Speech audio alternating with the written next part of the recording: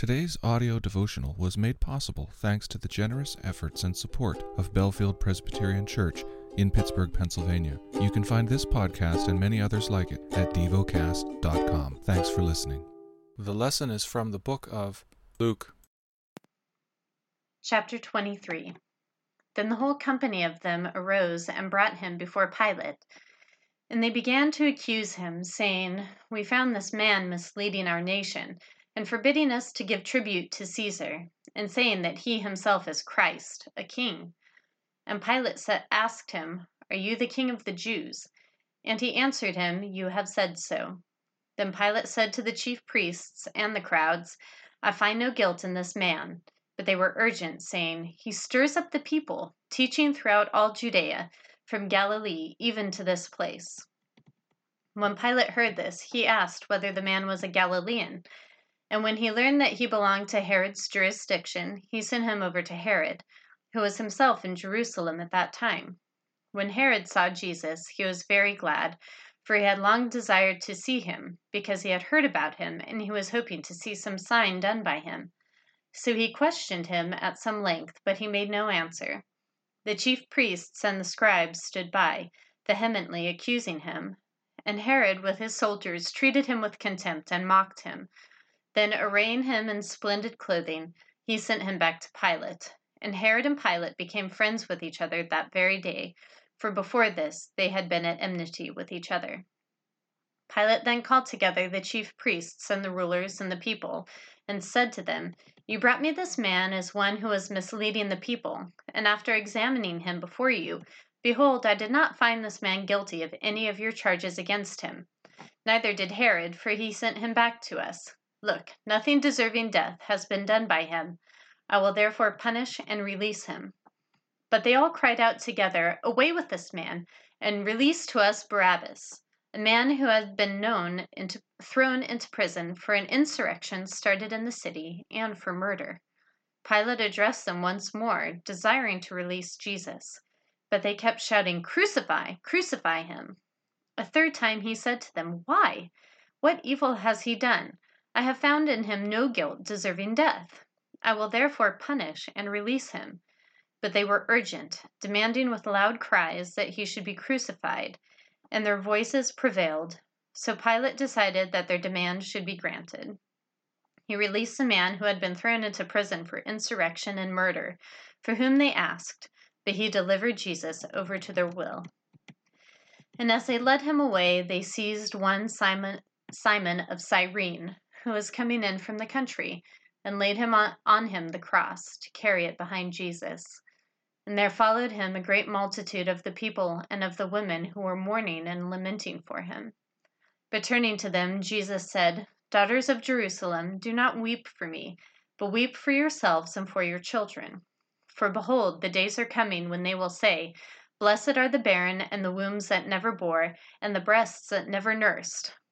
Then they will begin to say to the mountains, 'Fall on us,' and to the hills, 'Cover us.' For if they do these things when the wood is green, what will happen when it is dry?" 2 others, who were criminals, were led away to be put to death with him. And when they came to the place that is called the Skull, there they crucified him, and the criminals, one on his right and one on his left. And Jesus said, "Father, forgive them, for they know not what they do." And they cast lots to divide his garments.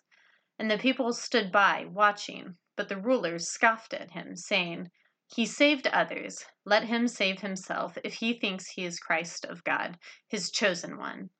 The soldiers also mocked him, coming up and offering him sour wine, and saying, "If you are the king of the Jews, save yourself." There was also an inscription over him, "This is the King of the Jews."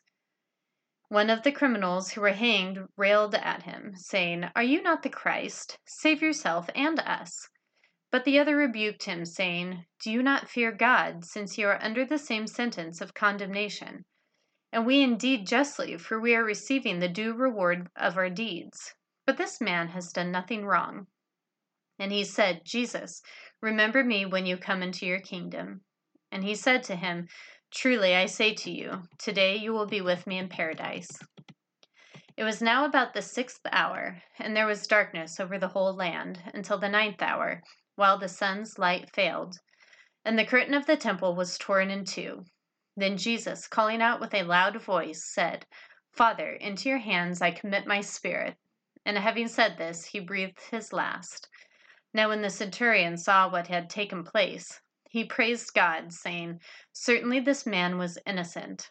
And all the crowds that had assembled for this spectacle, when they saw what had taken place, returned home beating their breasts. And all his acquaintances and the women who had followed him from Galilee stood at a distance, watching these things.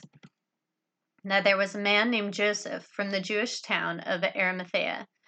He was a member of the council, a good and righteous man, who had not consented to their decision and action, and he was looking for the kingdom of God.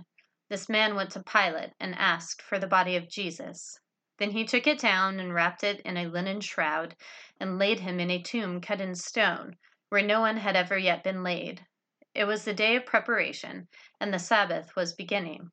The women who had come with him from Galilee followed and saw the tomb and how his body was laid. Then they returned and prepared spices and ointments. On the Sabbath they rested, according to the commandment. Meditate and dwell on what you're paying attention to in God's Word. How has it connected with your heart or mind?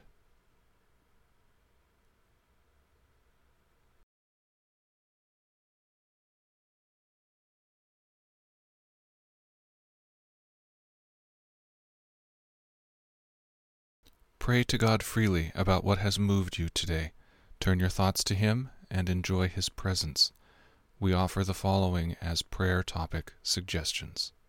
For those who are anxious and those who support them. For teenagers. Thank you for listening to Devocast.